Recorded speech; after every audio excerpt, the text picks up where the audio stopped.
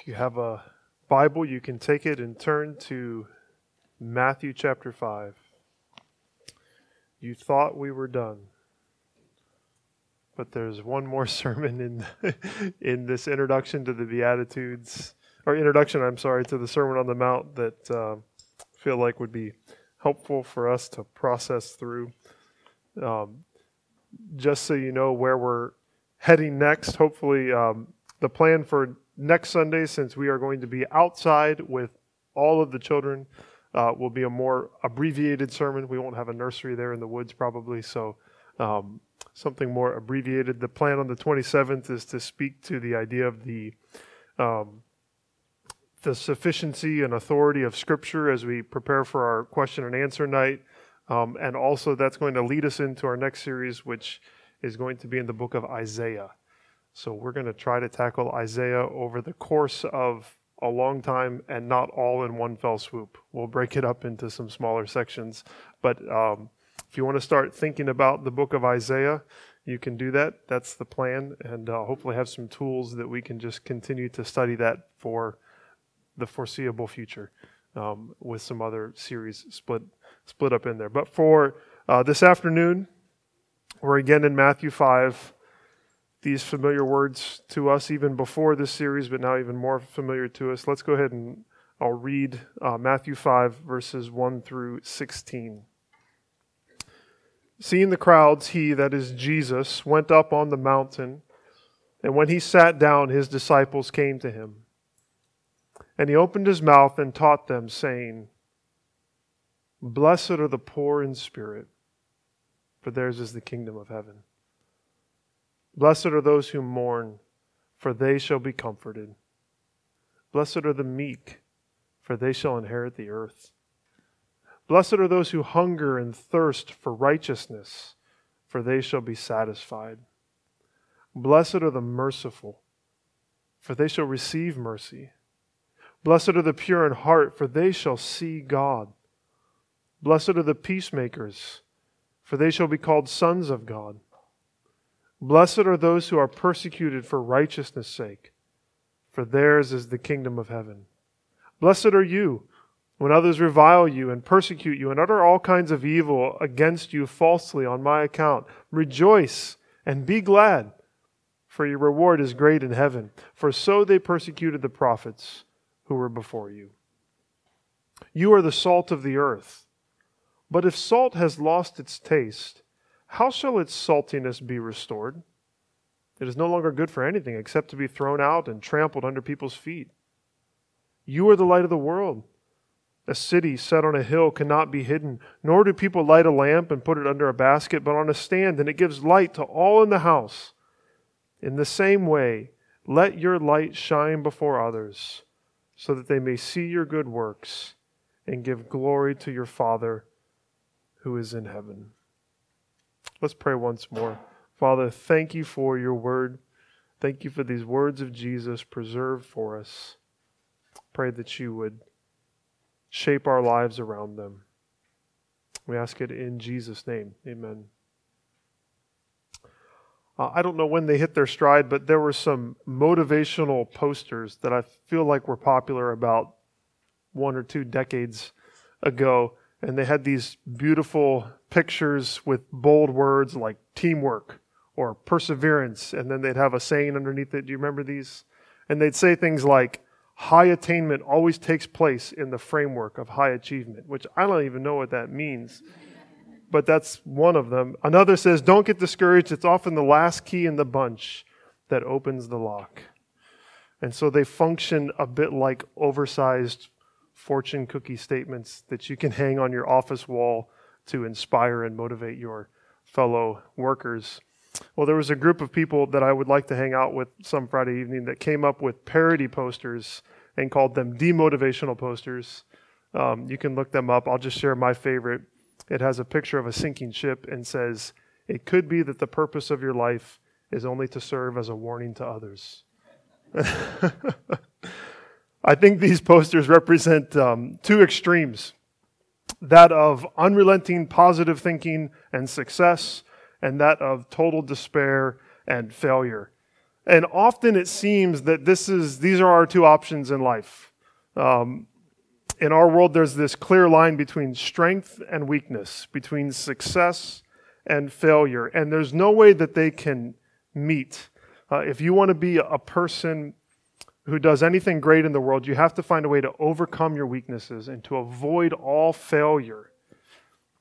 And that's the only way that you're going to succeed. If you want to be a person of lasting influence, the only way is out of brokenness and into bold achievement. We often hear about success stories, yes, that happen after many failures, but the success is what's emphasized, not the failure, right? We don't hear any stories about people that just fail over and over again. A couple of weeks ago, we looked at Matthew 5:13 through 16, and we considered this call to be salt and light in the world and the connection of that call to the Beatitudes that come before it. We said that salt, the idea of wanting to be salt, carries this idea of preservation, and light carries this idea of truth shining into the darkness of the world. And those metaphors announce that we who are followers of Jesus are enabled by and through His Spirit to have influence in the world, that we as members of God's kingdom can preserve the world from completely rotting in sin, and we can shine forth as lights in the midst of darkness. And the way that we preserve the world and shine in the world is through allowing God's Spirit to work in us the righteousness of the kingdom, a righteousness that's expressed and spelled out in the Beatitudes that happen in the preceding verses. So this righteousness of the Beatitudes is something that God's Spirit is forming in all of His true children, and it reveals itself in good works. That's Matthew 5:16, right? It says there that we do all these things, our light shines forth so that others may see our good works and give glory to our Father who is in heaven. So God is able to use our lives for the good of the world and for His glory, and He does that as we seek to live the flourishing life that's described for us in the Beatitudes. Do you remember that connection?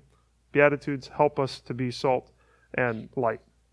So my burden 2 weeks ago, as best I could discern it, was to say that each of us who are children of God through faith in Jesus are able to live lives of influence no matter where we are at or how small we think that influence might be. We are able, right where we are, to keep the world from rotting completely and to bring light into the darkness that surrounds us. And we don't ever have to make it onto a list of people that are recognized for their influence. Rather, we must simply allow the Spirit of Jesus living in us to form His character in us, and then that character that's expressed in these Beatitudes, as we live it in the world, it speaks forth the hope of the gospel. It shines like a light, and others see our good works, and they glorify our Father in heaven. We're all able to have that kind of influence. So flowing from that sermon and those thoughts, this other question and burden sort of came into my heart, which is, how do the Beatitudes and the character of Jesus and the new kingdom, how do those things work as salt and light in the world? And more specifically, how do those first 4 Beatitudes function as salt and light in the world? I think it's easy to make the connection between being merciful and being pure in heart and being peacemakers, and how those kinds of things can preserve and light the world. That makes sense. If we're merciful people, if we're pure in heart, if we are making peace, that's salt and light in the world. And we can even see the connection of persecution, that when we are salt and light, people will persecute us. Remember, we get a little too close for comfort. And it would seem that this call to be salt and light is an encouragement that when the inevitable difficulty comes, don't give up. Keep pressing forward to be salt and light in the world. But the question that was in my heart is, how do poverty of spirit and mourning over sin and meekness and longing for righteousness, how do those things work into our culture like preserving salt? How do those things shine as light? How do they lead people to glorify God? Could your brokenness and my brokenness be a means of influencing the world? Could a kingdom that's made up of a bunch of broken people actually bring goodness and light into the world? In the middle of 1 Samuel, David has been anointed as the next king of Israel, but Saul is still on the throne. And so not surprisingly, David finds himself as Saul's enemy and as the target of Saul's very literal spears. And so David, scared for his life, heads for the hills. And in 1 Samuel 22, we find David in a cave. And we're told this in 1 Samuel 22, verse 2. It says, "Everyone who was in distress, and everyone who was in debt, and everyone who was bitter in soul gathered to David. And he became commander over them. And there were with him about 400 men." Who was with him? People in distress, people in debt, and people who were bitter in soul. It's quite the ragtag group that forms the army of David. They come to this king who's hiding out in a cave, and they're distressed, and they're in debt, and they're embittered. And yet the Lord uses this motley crew to help David and to protect David and to embolden David. And I imagine that from this group certainly arose some, if not all, of these guys that are later described as David's mighty men, who are marked for their courage and their loyalty. The circumstances that they came to David in were very bleak, but their neediness did not define them. And in David, they found a leader that was worth following and a king worth living and dying for. They had nothing to lose. They had everything to gain by supporting him. And they didn't let their brokenness be an excuse for coming and being a part of this kingdom. Now, why do I bring that story up? As I think about that group that's gathered around David, it reminds me of the group that's gathered around Jesus. And even the kind of people that Jesus is describing that are a part of his kingdom. Jake introduced and read so well for us from Matthew 8. Did you see the people there? It's that narrative that immediately follows the Sermon on the Mount. Sermon on the Mount ends in chapter 7, and then we read chapter 8. And what strikes me about all those people that come to Jesus is how they're all kneeling before him, and they're all admitting their brokenness, and they're all admitting their need before him. And that's true throughout the Gospels. The Gospel writers don't try to paint a picture of all the influential and rich people who come to Jesus. They're not like us. We love to tell everyone when a celebrity becomes a Christian. Jesus isn't concerned about the status of the people around him. They don't drop the names of powerful leaders that were a part of the early church. And they don't pretend like the disciples had it all together. The people that are flocking to Jesus were those who recognized their sin and fell on their knees before Jesus and recognized him as the source of all power. So the parallels to David and his followers aren't perfect, but maybe you can see that God is often pleased to use broken people and even to use the brokenness of people for good in this world. Paul says he uses the foolish and the weak and the despised to confound and confuse the wise of the world. When we think about how we might be salt and light in the world, I think the temptation is to emphasize our strengths and to assume that our strengths are what God is going to use to influence the world, that our giftedness will preserve and light the world. We want to come to the kingdom with a resume in hand, a resume with our list of achievements and our strengths, and we want to hide all of our weaknesses because our weaknesses aren't going to be used in the kingdom. It's our strengths that are going to be used, right? If we have weaknesses, we want to hide those. We're like Michael Scott in a job interview where he lists his weaknesses. I work too hard, I care too much, and sometimes I can be too invested in my job, which are not weaknesses, right? Because people with weaknesses can't influence the world. Poor, mourning, meek, hungry people, they don't have an eternal impact on society, right? Or do they? That's what Jesus is saying. And what I'm struck by as we connect these first four Beatitudes with the call to be salt and light is that they reveal that living out of our brokenness and not hiding it is actually how God wants to change the world through us. The world has enough people that are pretending to have it all together, okay? There's enough perfect profile pictures and long lists of Facebook followers. There's enough self-made millionaires. There's enough people who boast about their power or their influence or their intellect or their achievement, about who they think they are. If the world is going to be kept from decomposing and descending into complete darkness, then it needs a group of kingdom people that are living in this world that are poor and that are mourning and that are meek and that are hungry and that are thirsty. I want to invite you to embrace your brokenness. It can change the world. That's our big idea. Embrace your brokenness. It can change the world. Do you want to be salt and light? Do you want to have an eternal influence in the place where God has placed you? Then I think at least part of what Jesus is calling us to do through the Beatitudes is to embrace our brokenness. Embrace your brokenness. It can change the world.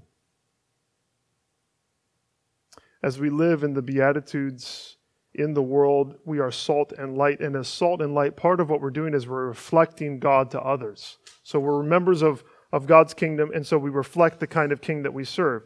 And it's as people behold who God is through us, that they fall before God in humility and they fall in love with who He is.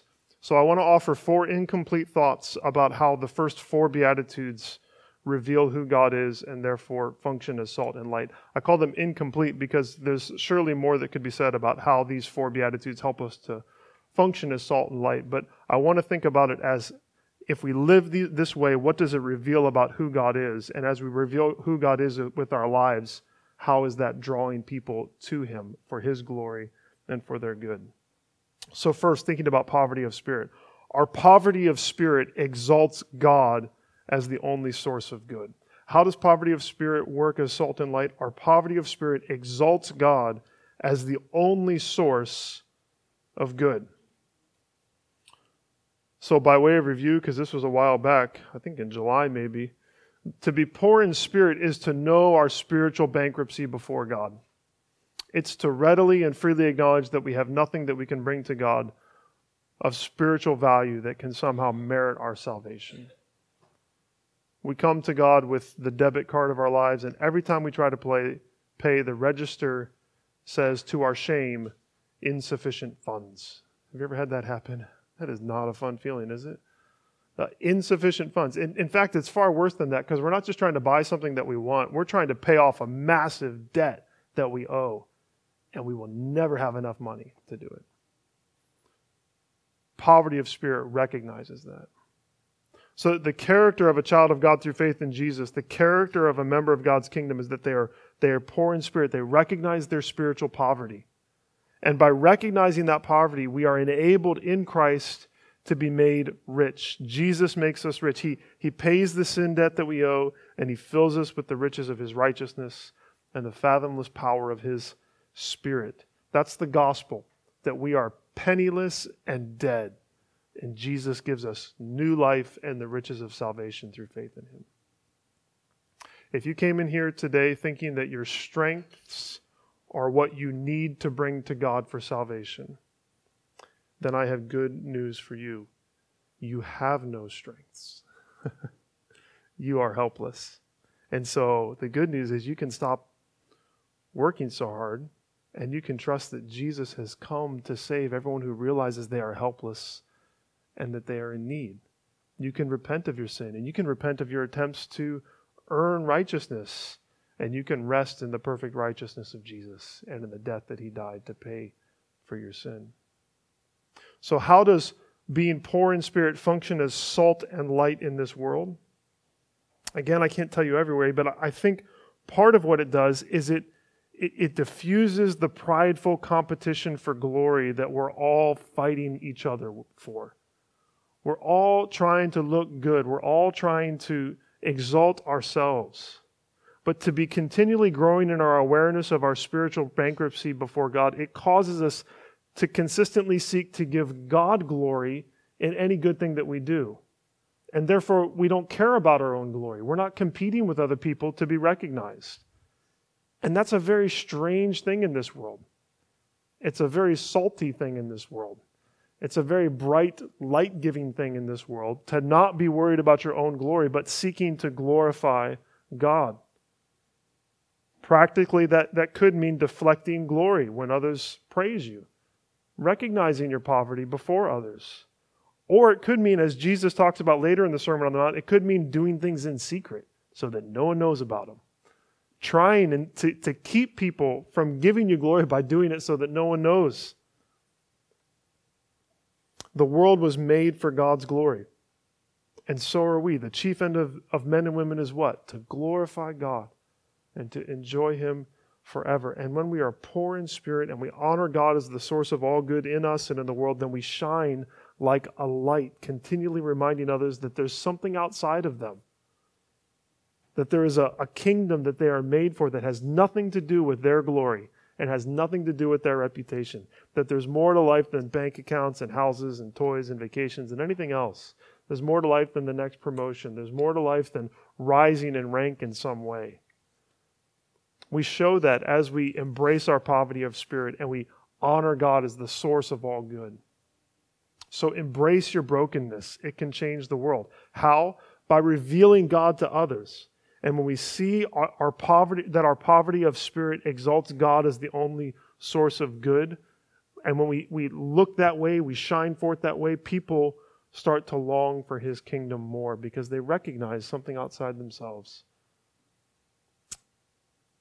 So our poverty of spirit exalts God as the only source of good. Second, about mourning. Our mourning over sin models God's heart towards sin. When we mourn over sin, we model God's heart towards sin. When you mourn over sin, you're responding to its presence in you and in the world in the same way that you respond to the presence of death in your life. Our response to death is very complicated, but at its core, there are emotions of sorrow and anger. We shed tears for what's been lost, and our eternal souls say that this is wrong. There's something wrong with this. This is not the way it's supposed to be. If you want to look and see someone respond with sorrow and anger to death, you look at Jesus at the death of Lazarus, where He weeps with Martha and Mary, but He also, we're told, He is provoked in His spirit. He's outraged at what sin has done in the world. So when we mourn over the sin that's in us and in our world, we announce that sin is heartbreaking and that sin is deadly serious. Both. It can be both things. Sin can be heartbreaking and induce sorrow in us, but it can also be deadly serious. We weep at sin's stranglehold on us and on those that we love. We weep at the pain and hurt that sin causes in this world. And we also shake our fist at it and say, man, I want this to be destroyed in this world. I hate sin. This response of sorrow and anger, of seeing sin as heartbreaking and also deadly serious, that's salt and light in our world because our world has no idea how to respond rightly to sin. Our culture calls good evil and evil good. And sometimes it refuses to call anything evil.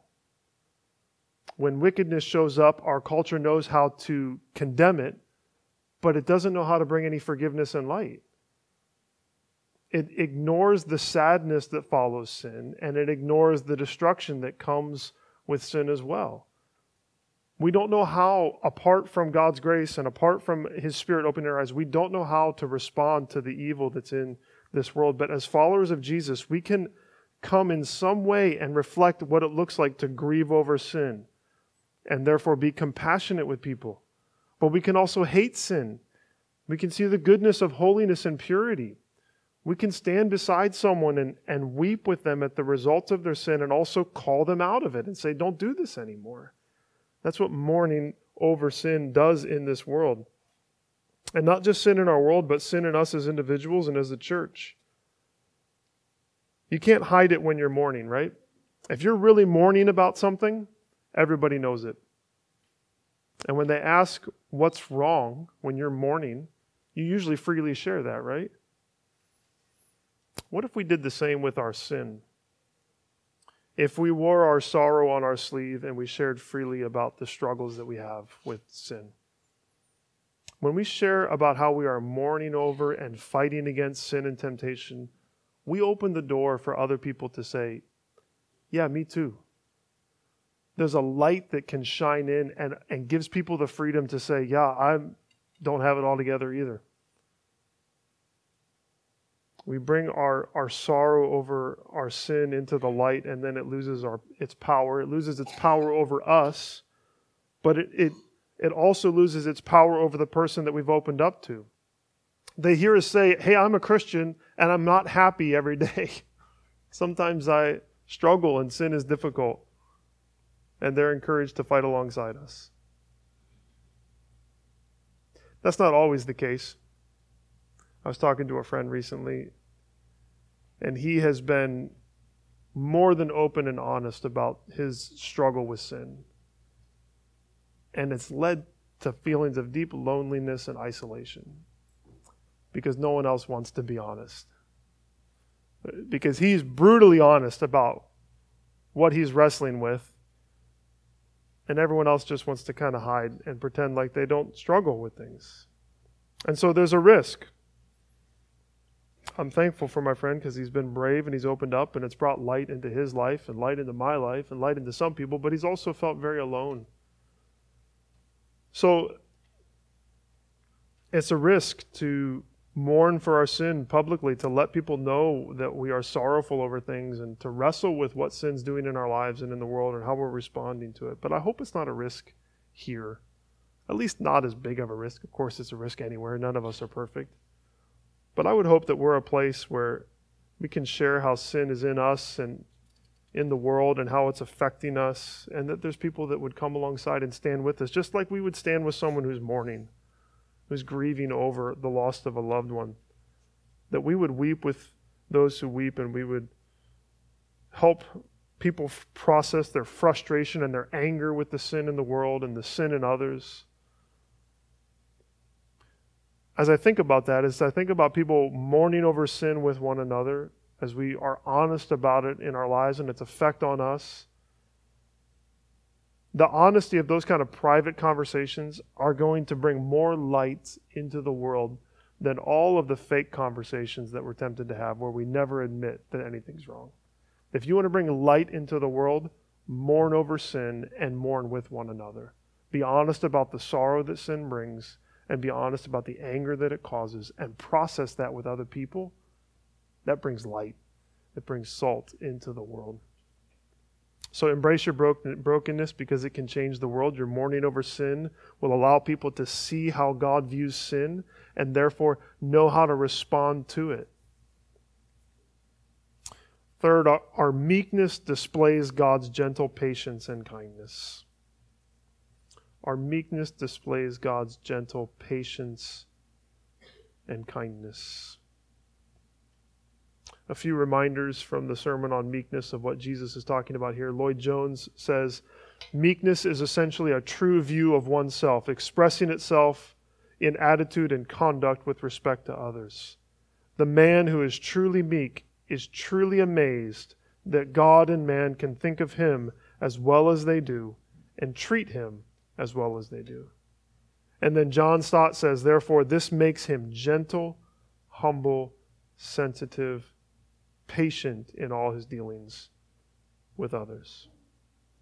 Remember that meekness follows our poverty of spirit and our mourning over sin. So having a proper view of ourselves, being humbled by the reality of our spiritual bankruptcy, being grieved to mourning by the reality of our sin, we rightly review our relationship with God and with others, which means that we interact with God and with others with a spirit of deep humility and with patience and with gentleness. We treat people with gentleness, humility, sensitivity, patience, knowing that they're broken just like us. And as you think about the connection to salt and light, here's what I want to say. Don't buy the lie that gentle, humble, sensitive, patient people have no influence. Those are the people that changed your life. Humble, sensitive, patient, gentle people are the ones that have changed me. They're the ones who listen to me. They're the ones who help me. People that were mean to me when I was struggling and sorrowful are not People that I look back on my life and say, wow, they've really changed my life for good. They brought a lot of light into my life. No. People that are sensitive and helpful and humble, they are the ones that have walked with us through the most difficult of days. And they cause us to grow in patience and in kindness. They reveal God to us, and they are salt and light in our world. The meek, it would seem, are not seeking to establish a kingdom for themselves. Remember, because they're holding on to this promise. What are the meek going to get? The whole earth. The meek will inherit the earth. There's a kingdom yet to come. And when you live in that reality, all of this jockeying for position in the earthly kingdom feels pretty foolish. And we instead become those that are seeking the lowest seat, seeking to help everyone. Why? Because in the end, it's the last who are first. It's those that are meek. It's those that are gentle. It's those that are supporting. There's a lot that's done in meekness and gentleness and quietness that does not get recognized but changes the world. The picture that comes to my mind is just of the many mothers around the world. Moms are gentle and humble and meek. You're not all perfect, okay? Some dads are gentle and meek sometimes, but I get the picture of a mom. And our moms were gentle and meek and kind and patient with us. And they've shaped us into the people that we are in many ways. And so don't despise those small things. That's salt and light in the world. Very quickly, fourth, our longing for righteousness reveals God's purpose for all people. Our longing for righteousness reveals God's purpose for all people. I will admit I've got a lot more thinking to do on this one, but I'll give you what I got for now. We spoke a bit about this already, but when we long for righteousness, we show people that they've been created for a different world, that they have appetites for heavenly fruit that can only be tasted as they walk by the Spirit and by faith. Our hungering for righteousness can infuriate people. It can be salty, but it can also reveal like light. It can reveal in them a hunger and a thirst that they didn't know that they had. The people who reject the righteousness that Jesus calls us into see it in us and say, actually, that makes sense of this world. There's a longing to walk in the ways of a Christian who's walking with the Spirit, who's living out these Beatitudes. There's a longing to be made an image bearer of God, to show forth God's character in this world. And as much as people reject it, they start to long for it. As you hunger and thirst for righteousness, you preserve and you light the world. The righteousness that comes through faith results in good works that people see, and they long to glorify God by walking in the ways of His kingdom. Before we consider Jesus, I just want again to emphasize, we ended the last sermon that we had in the Beatitudes by saying that everyone is able to have influence. And I still even think when we say that we imagine that the influence is going to come from somehow the great things that we're going to do. But what an amazing thing that Jesus is actually saying, no, it's actually your brokenness and living in that brokenness that will have deep influence. It's actually when you continually live in your poverty of spirit and seek to glorify me, that's how you're salt and light in the world. When you're mourning for sin and you're being honest about the struggles that you have, that brings light in the world. When you're meek and gentle and quiet, that brings light into the world. And when you're just quietly longing after righteousness and seeking to live a life that walks in the ways of Christ, that brings light into the world. Don't think that it's something giant. And as you think about Jesus, you think about the humble life that He lived and the deep, lasting influence that He has had. Jesus is the greatest expression of God to ever walk the earth because He was God Himself. And Jesus constantly pointed to the Father as the only source of good. You remember that someone came to him and said, "Good teacher," and Jesus says, "There's only one who's good. It's God." Jesus was always pointing people to the glory of the Father that he shared. His life exemplified righteousness, and he announced that there was none good but the Father. He also he revealed God's heart towards sin better than any of us could, didn't he? He wept over sin's effects, but he was also angered by unbelief and by wickedness. He held those things in tension so well. And he took sin seriously, deadly seriously. He wasn't willing to dismiss the requirement of death for sin. Rather, he took it on himself. He realized how much sin was going to cost. The meekness of Jesus revealed God's heart of gentle patience and kindness.